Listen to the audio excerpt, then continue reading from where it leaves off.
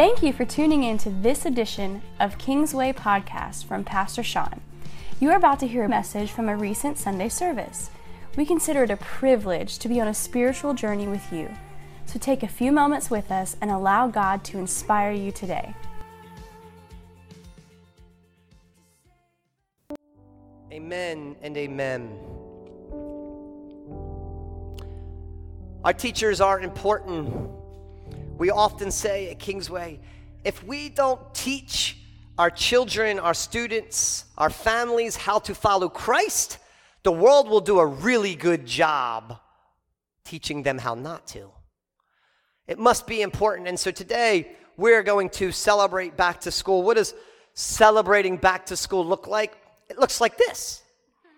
For some of us, and some of the young adults aren't here today because they're all getting their last minute vacations in. There's a whole bunch of them are like, this is my last moment to go on vacation, and they're going to celebrate it, not because they're on vacation, because they get to send their kids to school. Woohoo! I'm excited for mine going to school. It's going to be great. So I actually get my wife to my own for like 5 minutes. It'll be fantastic. This is a couple who's just celebrating kids going back to school because the reality is, in just a few short days, school's in session.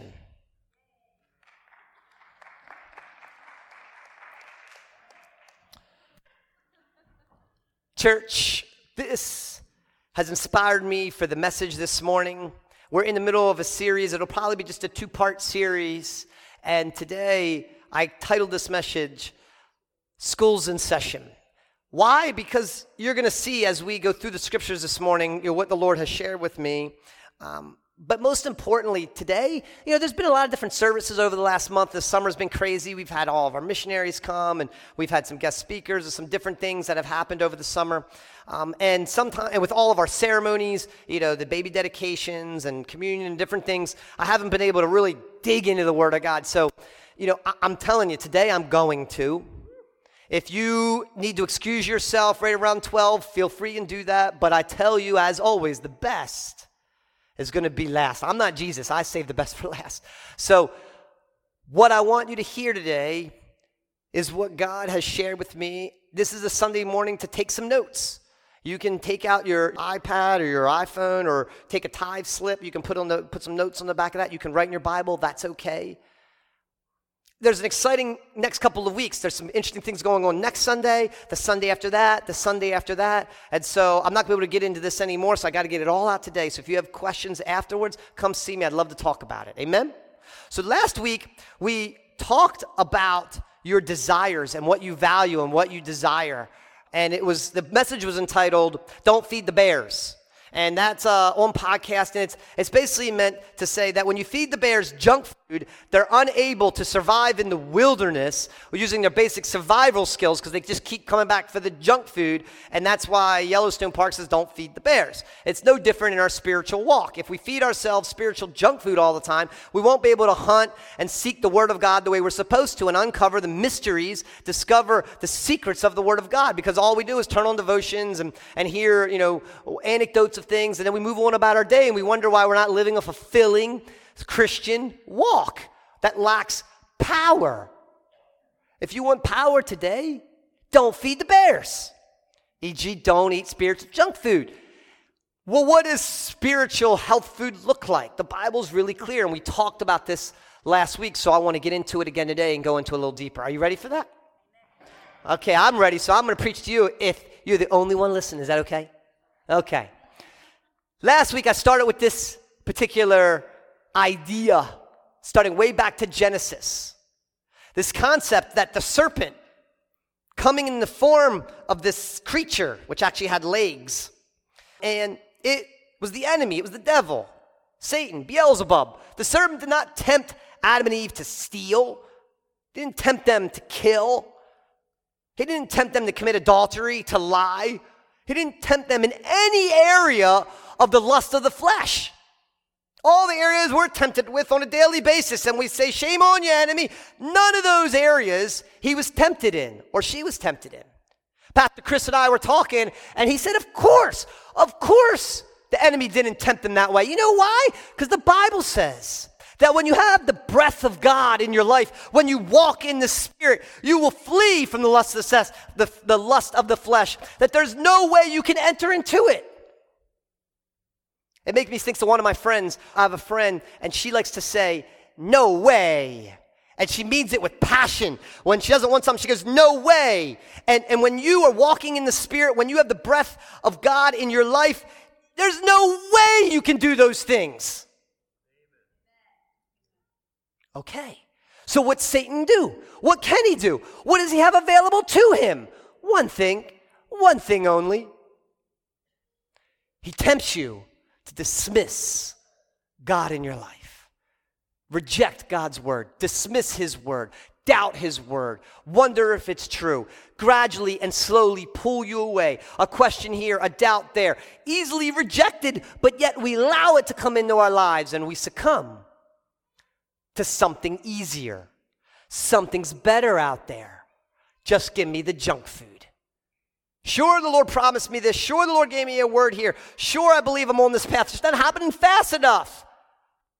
40 days? I can't wait 40 days. I can wait 40 minutes. Amen? Today, are you going to reject God's word?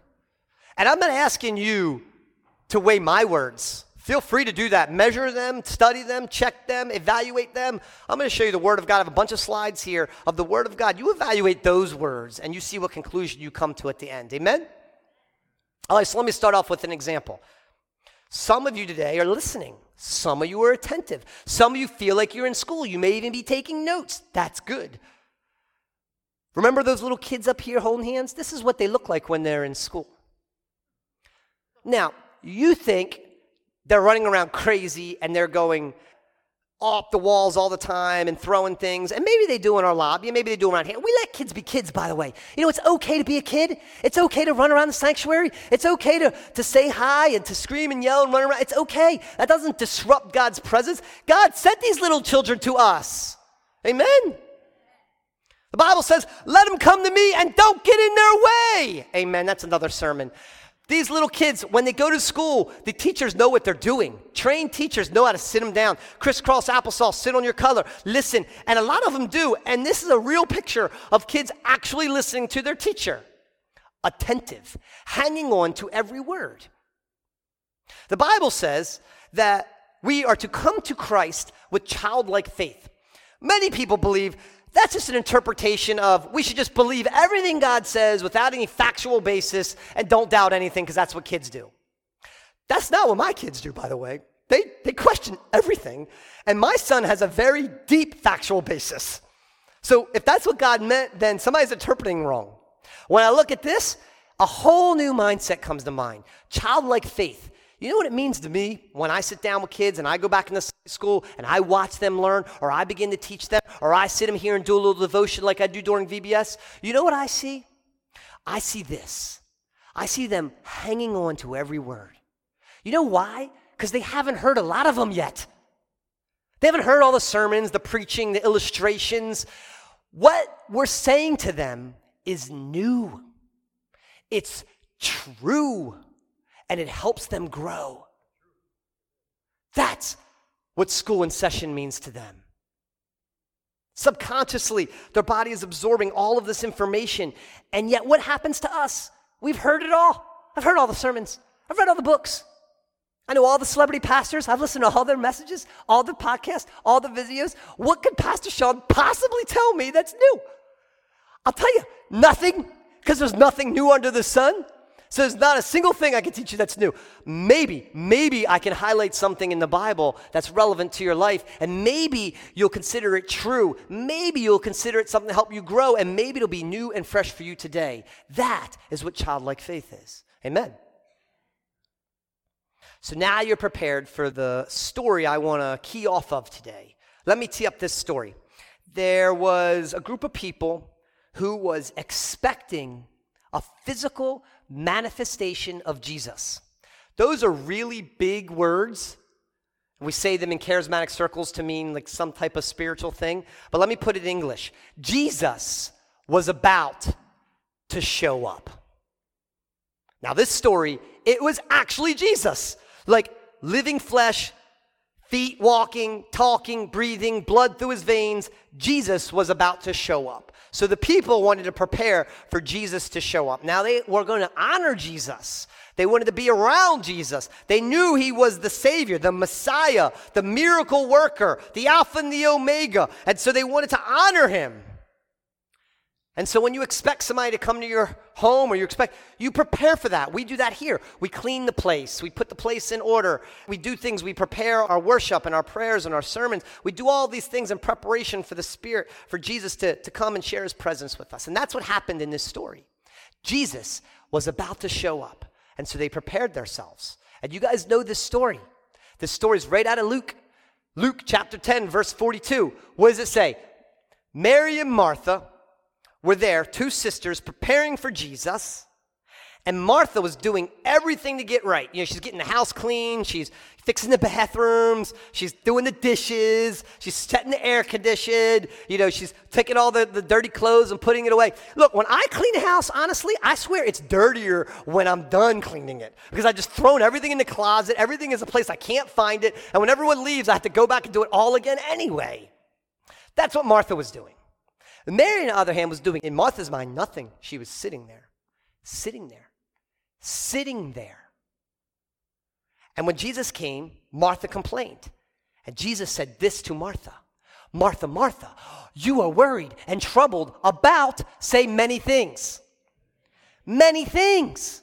Many things. You see, there are so many things in our life that we trouble ourselves with, that we worry ourselves with, that we preoccupy ourselves with. Every one of you has a calendar and a schedule with many things on it.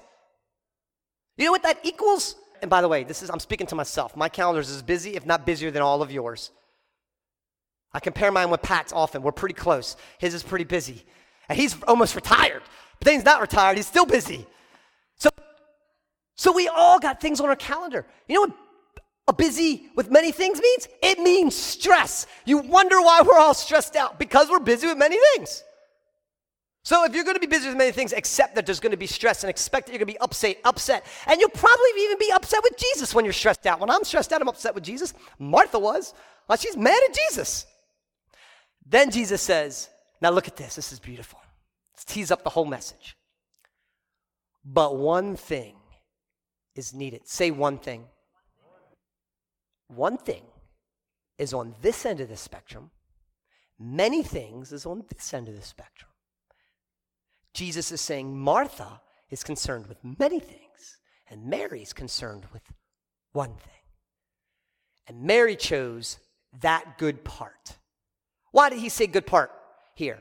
This is actually the Old English, King James Version, the good part. And here it's translated as good part because it's meant to say she chose the one thing of the many things. There were lots of parts she could have chose, but she chose the one part. She had a choice to make, and she made it. She chose just one, the good part. What was the good part?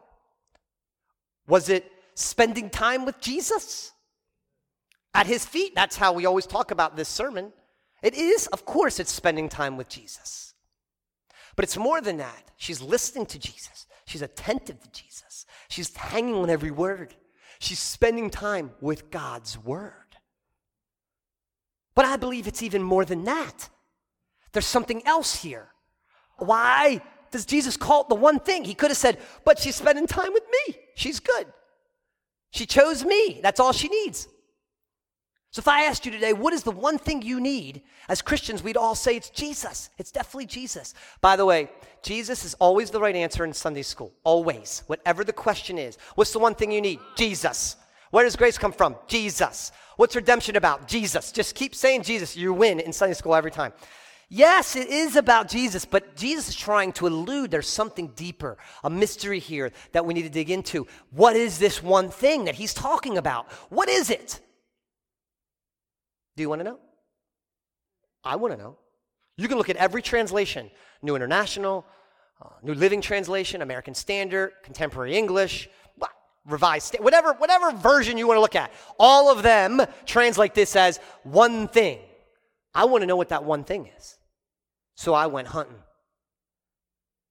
And that is what led me to this message. If you want to find out what the one thing is, there's a secret in the book of Proverbs. It's in the Old Testament. So that's about halfway through your book. You can open it up.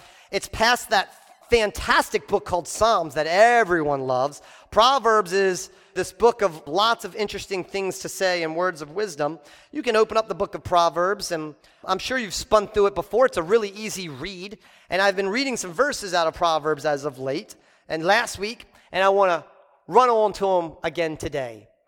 Proverbs chapter 3, it starts off beautifully, and then it has this part in Proverbs chapter 3 verse 13. Look at this. Let's take a look at this. Joyful is the person who finds wisdom, for the one who gains understanding. It combines wisdom and understanding. For wisdom is more profitable than silver, her wages are better than gold. Wisdom is more precious than rubies. Do you see what that says? Nothing you desire compares to her. Last week, I did this whole analogy and didn't put the word wisdom in there, and it's a little bit racy when you read this. And then you realize, wow, God is talking about wisdom here. He's personifying wisdom. He's making wisdom into a person that he's calling a female in this case. I learned something about that. I went through and I looked at all the cases that the Lord uses a thing, a concept, and attributes it to a woman versus all the time he uses a concept and attributes it to a man. And you know what the difference is? It was so obvious when you study it. It was so obvious when you look at it. I didn't have a teacher tell me this. I had to go back and look and study. It was so obvious. If he's using an analogy for a man, if he's using the masculine, he's talking about absolute truth, objective truth. It's black and white. It's truth. It's God. God is truth. It was simple. But when he uses a woman to use it as an illustration, he's meaning to draw an illustration of something that's really, really practical. How you apply it to your life. He's using wisdom and he's trying to apply it to your life by saying it's a woman that is something you desire, something that is profitable like silver and gold, something that you would desire and nothing will compare to that. In fact, it says it'll make you happy. The original text is translated happy, joyful, blessed. You want to be happy, joyful, blessed. The Bible says find wisdom. Okay, now you have a foundation. Now you're prepared to understand the rest. Let's look at the next verse. It says, she offers you long life in her, you're watching, in her right hand, riches and honor in her. So in her left hand is riches and honor, and her right hand is, and we talked last week, the Bible constantly talks about hands. Which hand does God give more honor to? Anyone? It's right hand. The Jewish people bless people with the right hand. Jesus sits at the right hand of the Father. We're going to get to that in a moment. Why is it the right hand? She will guide you down delightful paths. All her ways are satisfying. To those who embrace her, happy are those who hold her tightly. There are two hands in wisdom. One has long life. One has riches and honor. And yet, so many of us pursue one or the other. We pursue wealth and lose our health, and then use our wealth to get our health. Or we pursue health and long life, and we ignore these other things. So many of us that go to school, we go back to school and we choose we're going to pursue riches and honor. We pursue an end result. We pursue something that's not meant to be pursued. Wisdom is meant to be pursued, and those things are given. Are you following yet? We use the analogy of hugging wisdom. I didn't use it. The Bible did. It says those who embrace her. When you hug wisdom, she hugs you with her two hands. And with her two hands, she embraces and supports you with what? Long life and riches and honor. Don't run after blessing. Don't run after these end results. The Bible is clear. Run after wisdom. Think of it this way. We don't pursue healing. We're supposed to pursue the healer. We don't pursue salvation. We're supposed to pursue the Savior. We're not supposed to pursue the blessing. We're supposed to pursue the blesser. Are you following me yet? Okay, that's where I ended last week. This week's about to get good. Proverbs 4. You have to flip to the next chapter. You flip right over. It's one chapter, Proverbs 4. It continues to talk about wisdom, and then it says this.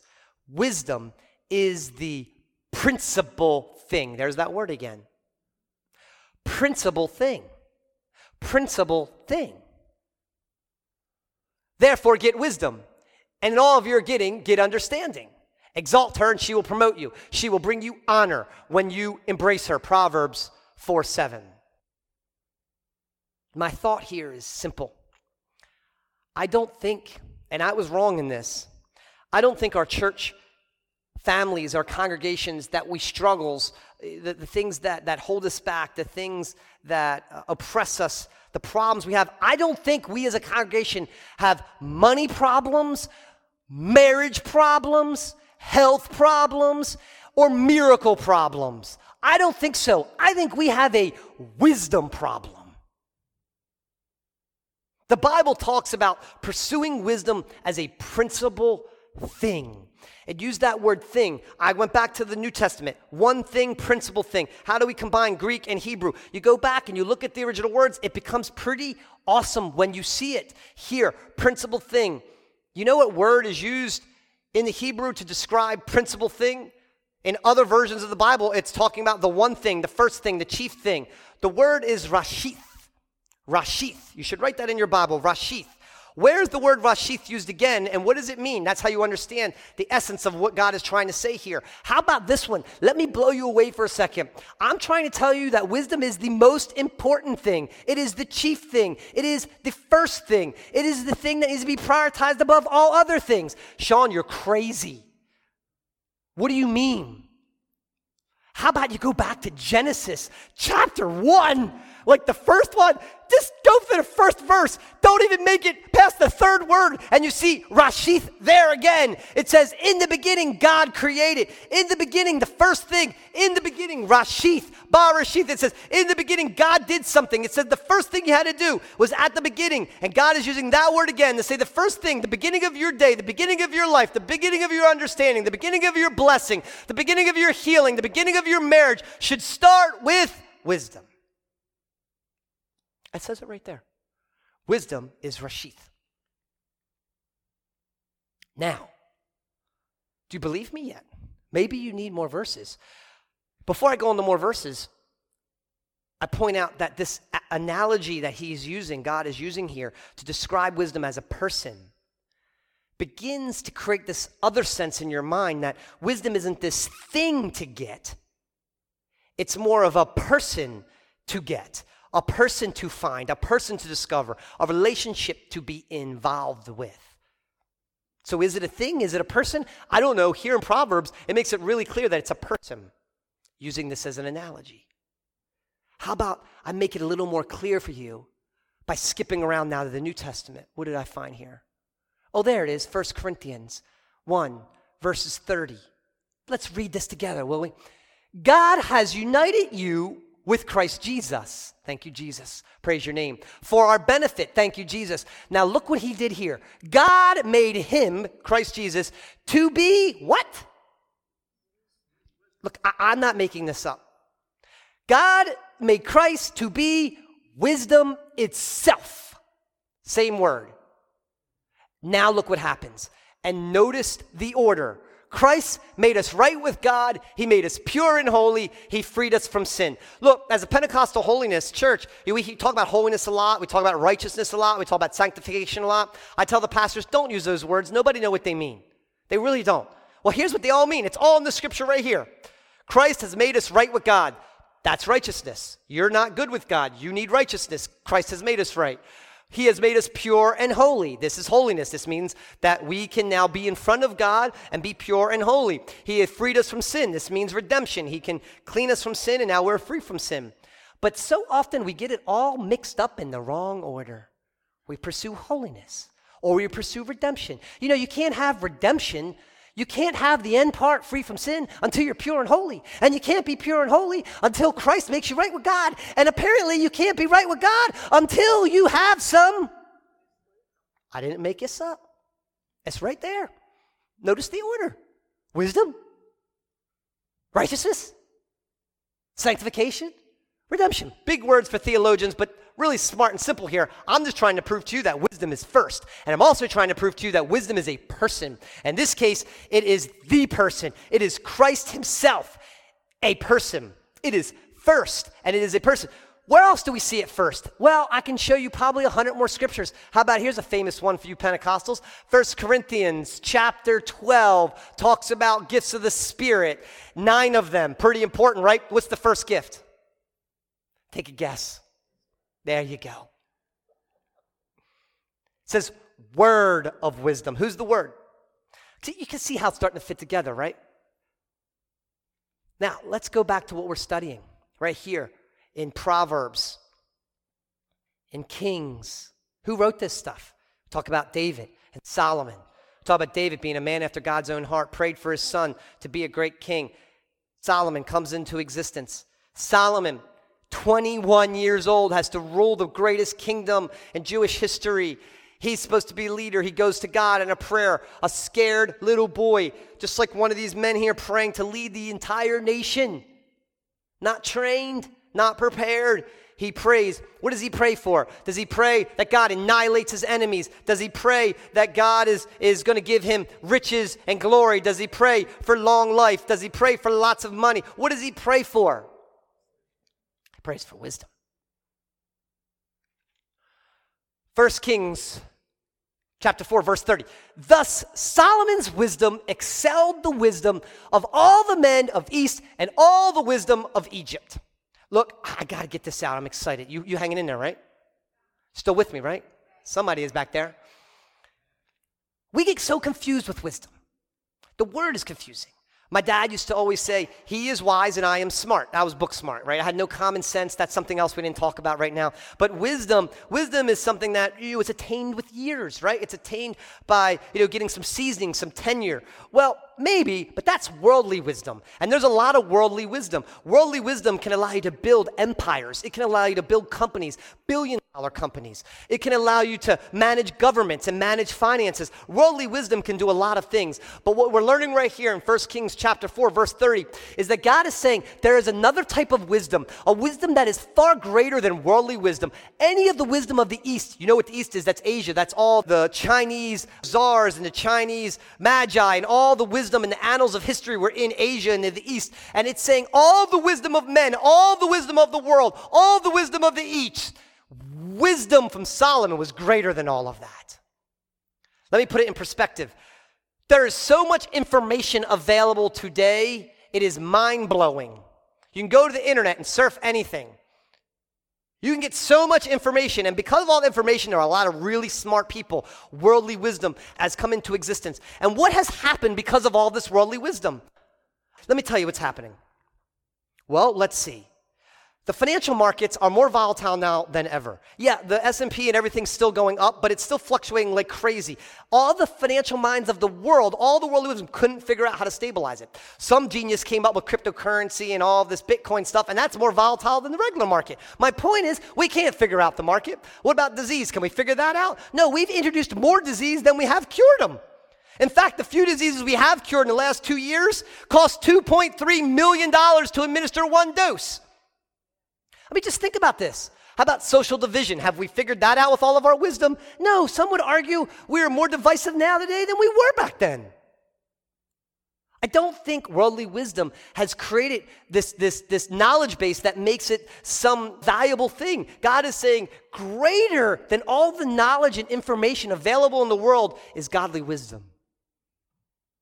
And so, what did Solomon do with all of this godly wisdom? What was the first thing Solomon did with his wisdom? Anybody know? It's a rhetorical question. Hold it. I'm going to tell you. Too many verses, so I'm just going to read it to you. The verse after this, it says what he did. It says, God granted him this wisdom. It was the greatest wisdom in all the nations and all the lands. God granted him this wisdom, and the first thing he did is he went and put himself together a council of advisors. What? You're the smartest man You're the smartest man in existence, and the first thing you're going to do is give yourself a council of advisors to give you advice? Does that make any sense at all? Of course it does, because a sure tell sign of wisdom is that you are teachable. You need to be teachable. And that is a problem with the church today. We walk into churches all the time. We say, yeah, we have wisdom, we have knowledge. I'm going to judge how close he is to Scripture. I'm going to judge, how right he is and what he's saying. I've heard this sermon before. I know where he's going. I know these songs. I know what the service is going to be like. I know what the end result is. I can skip all that. I'm going to zone out in my mind and I'm going to pursue something else. That's not teachable. That's not opening your mind. I've learned something for so long for so long. That's kind of a joke, right? I'm not that old, I guess. I don't know. I've been preaching for about 20 years in earnest here at Kingsway as the senior pastor, lead pastor. I've been preaching for now about 4. And for the last 3 or so years, I've been trying to preach these sermons that will wow you, that you haven't heard before. So creative that somebody like Jonathan Kahn would be impressed, right? But I've learned something. I lacked wisdom. It is not my responsibility to make the Word of God acceptable to you. It is my job to make it accessible. I'm not here to make you like it. That's your problem. I'm here to make you get it, to help you understand it. Whether you let that into your soul or not is between you and God. Amen? Solomon was able to listen. He was able to hear. He had a heart of understanding, a heart of new understanding, just like all those children around the circle, just listening like childlike faith. That is the essence of wisdom, allowing yourself to pour in and hear and be teachable. And who's going to teach you the most? Absolutely, the Word of God. Let's keep going. Let's look at Solomon because this is where it gets great. Okay, so 1 Kings 3, it says, because you have asked for wisdom in governing my people with justice, and have not asked for a long life or wealth or death of your enemies, I will give you what you asked for. I will give you a wise, understanding heart, such as no one else has had or ever will have. Principal thing.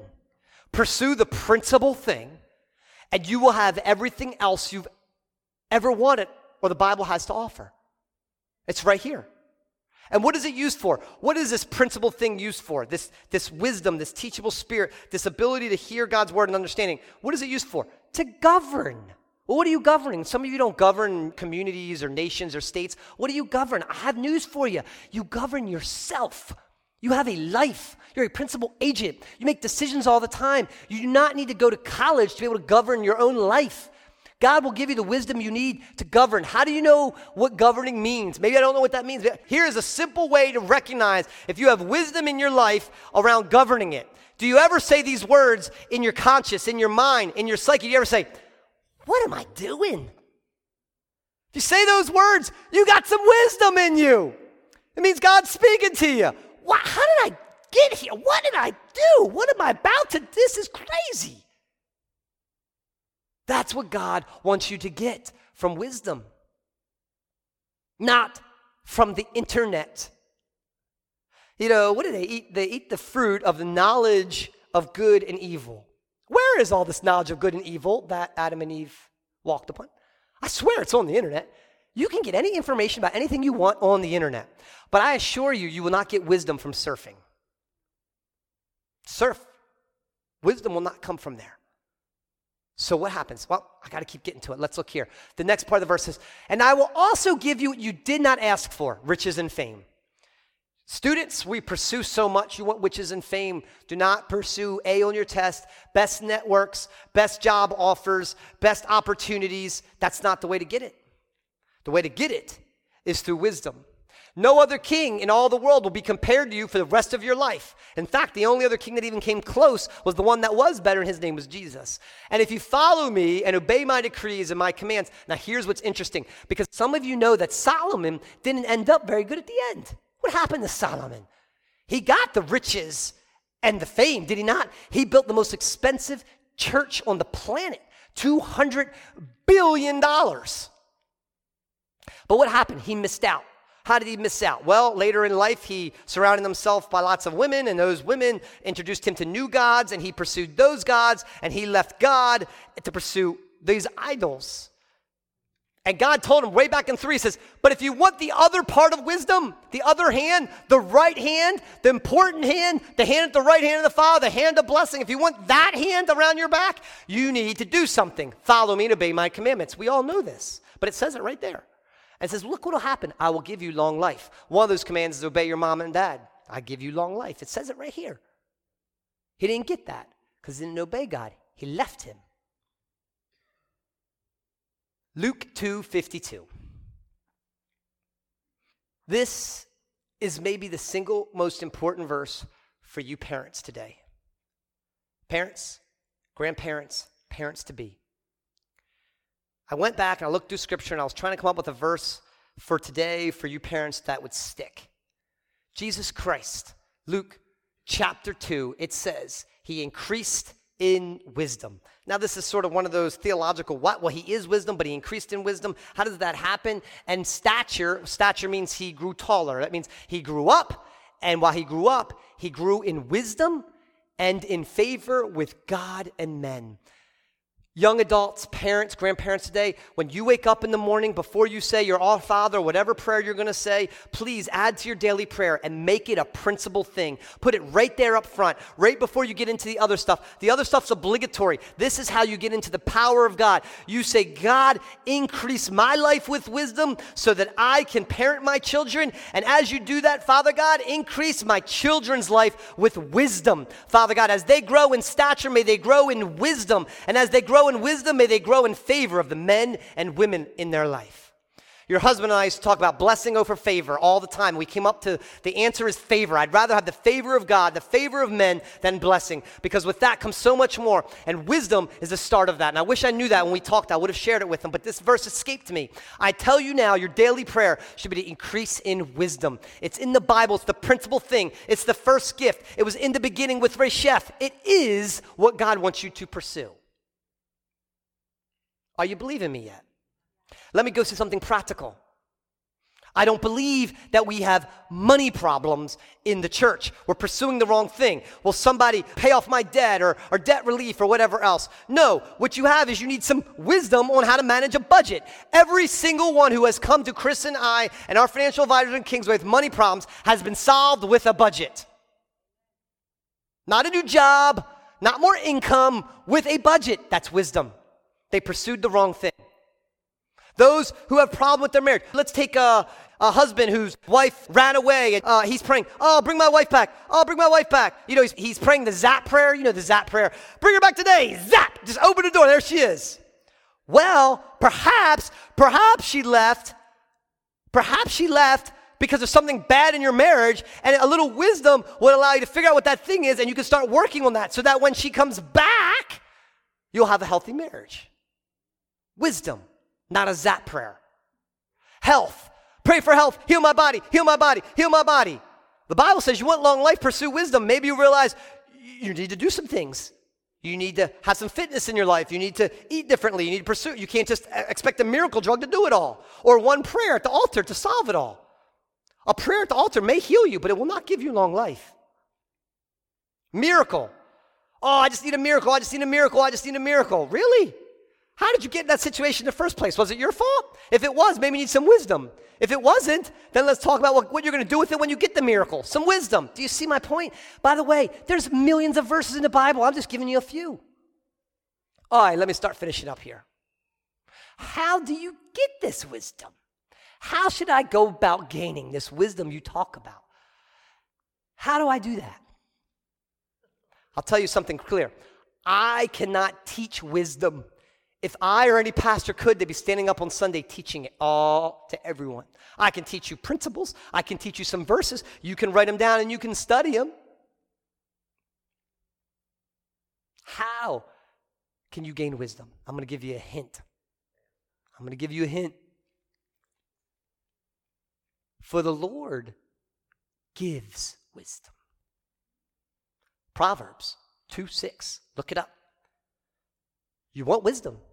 It is a gift from God.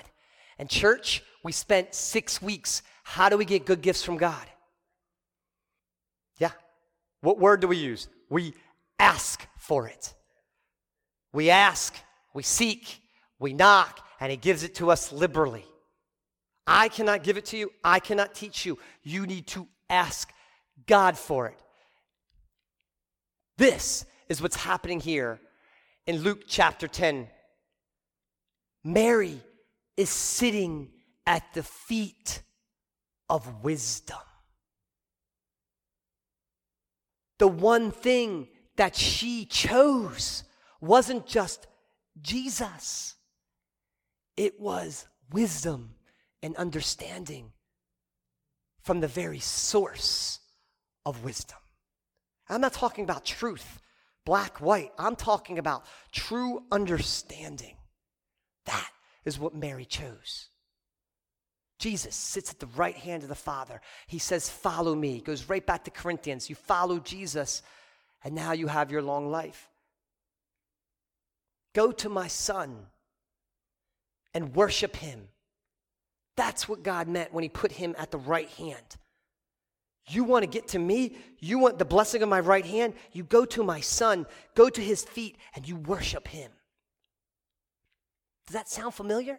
How about December 25 or thereabouts? Somebody was born. And literally, what did all the wise men in the world do? They left what they're doing, and they went to worship the feet of the Savior. You want to be wise today? You want some wisdom? Go worship at the feet of the Savior, just like Mary and Martha, just like the wise men.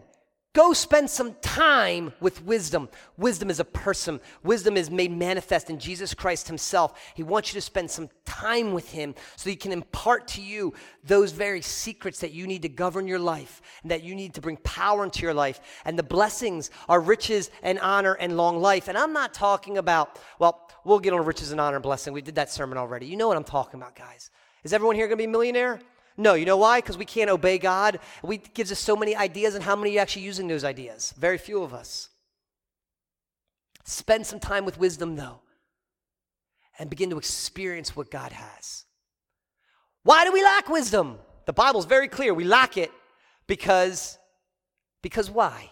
The Bible says, if anyone lacks, you can ask for it, and he'll give it to you liberally. He'll give it to you without reproach, without finding fault. He'll give it to anyone here, regardless of your spiritual journey. If you are a senior or a junior, if you are old or young, do you get wisdom just because you're old? There are plenty of older Christians I know that are not wise. Plenty. They do not have open minds. They do not have open hearts. They are not teachable, and the things they teach me, I don't want to hear. And there are plenty of young people who have revelation from God. They may both be the exception, but that is true because they can ask for it. Why do we lack so much wisdom in the church? Why? I think simply because we don't ask. We don't ask, we don't seek, we don't knock. We don't hunt for wisdom. If we can't get it in one sermon, we move on to the next one. If we can't get it in one verse, we move on to the next one. Or it's we don't think we need to ask. I got enough wisdom. I've been around the block. I know how things work in Baltimore, in churches, in denominations, in conferences. I know how I don't need any wisdom, Lord, so I'm just not going to ask for it. I become stubborn. After this sermon, this point right here, how many of you will ask for wisdom today? Okay. How many of you agree that wisdom is the principal thing? I mean, it's God's word, so you're not agreeing with me. How many of you agree that wisdom can be attained by asking God for it? Okay, now here's where we get fun. How many of you have asked for wisdom before?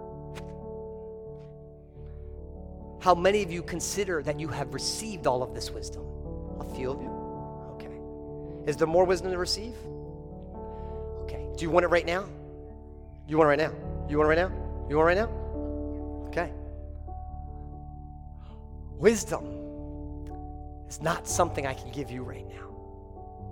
And when God gives wisdom, it's not this instantaneous thing he just gives to you. I asked for an analogy. The Lord showed me this one.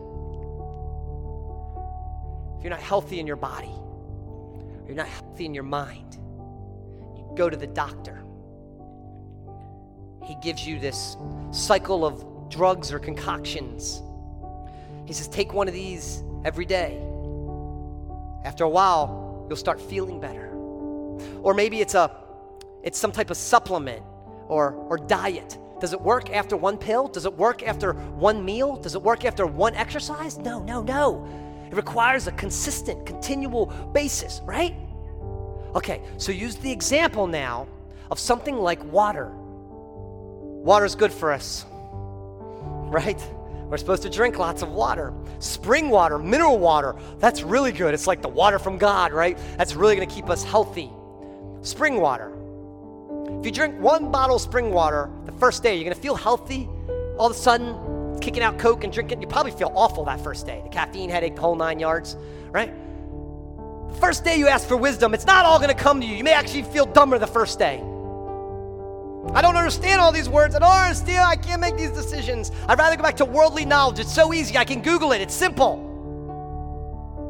You drink that first bottle of water. You drink it for a long period of time. All of a sudden, you start feeling healthy. But then maybe some of you are like me. What's in that bottle? Why am I feeling so healthy? It's not the plastic. What's in this water? I have water coming out of my well. Why don't I feel as good drinking my well water as I do this? Well, there's something pure about this water. There's something filtered about this water. You read on the back and you hear about the Fiji Springs and all the place areas. You go, there's something good here. So I want to see what's in the water. Where do you go? Do you go to the company, the bottler, and say, Pepsi-Cola, let me see your miracle water? No, of course not. If you want to know what's in there, where do you go? You go to the spring. You go here. Now, when you get there and you go to the foot of the mountain where the water is coming down, do you go and you take your little plastic bottle and you stick it under that and say, yeah, now I got the purest water. Now I got this healthy water that's going to be so good for me. I have the purest version of this, and now I'm going to drink it and feel better. Is that where you go? No, everyone knows. If I've made it that far, I'm not going to go and drink the water that's dripping off them rocks. Where are you going to go? You're going to climb the mountain. Now it takes work. Real work. I'm going to hustle up the mountain. I'm going to go to the very top of that mountain because what do I want? I want the water from the very source. I want that. And I'm not using no plastic bottle either. I'm taking my puckered up lips and I'm sticking my face right in there and I'm going to consume that healthy water. You do that every day for a period of time. You're going to feel real good. Maybe even better the first day than you would from drinking one of them bottles from a fridge.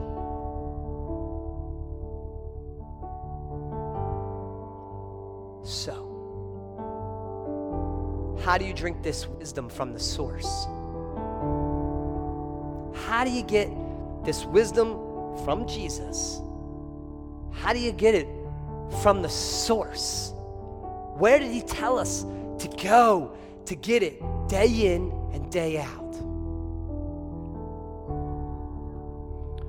Well, at this point, I was supposed to wait for next week. But I feel if I leave you hanging like this, so I'm going to share one more idea, and then I'm going to dismiss you. Yes, it's from his word. And if you type in Google, wisdom in God's word, which I've done, and you can too, you'll see the same thing I do. All the knowledge in the world identifies the same thing that God's been telling us since the dawn of the Bible. Go to the book of Proverbs. So I go to the book of Proverbs, and the first thing I notice is that it's got 31 chapters. Now I say to myself, well, that's interesting, but I'm Jewish. Jewish calendar does not have 31 days in it. So this whole everyday type thing, that can't apply. So I start studying, and I'm reading, and I'm going through it. And then the Lord says this to me, clear as day. I walked with them, Pastor Sean. I talked with them. The Jews, I had my time. The Gentile, I've had my time. Proverbs was written not for them, but for you. The reason there are 31 chapters in Proverbs is it's for the modern day Christian who's willing to walk the mountain to the source. And I encourage you every day, open it up. Today's the day one. Open up Proverbs 1. Read it as you're praying that prayer. You will see wisdom drip off the page. Some days verse 1 will mean something. Some days verse 2. The next month you read verse 1 again, chapter 1, it doesn't mean the same thing to you. You will see and discover the living word of God come to life every day. Forget your devotion for a second. Put that on the back burner. Do that at the end of the day. In the morning, wake up, pray for wisdom, open up Proverbs. What day is it? It's day 2. Read Proverbs 2, go through it, and tell me I'm wrong. I didn't do it. I've just started doing it last month. And now I'm promising, how many of you will commit to reading Proverbs every day for 1 month? Anybody? Watch what happens to you.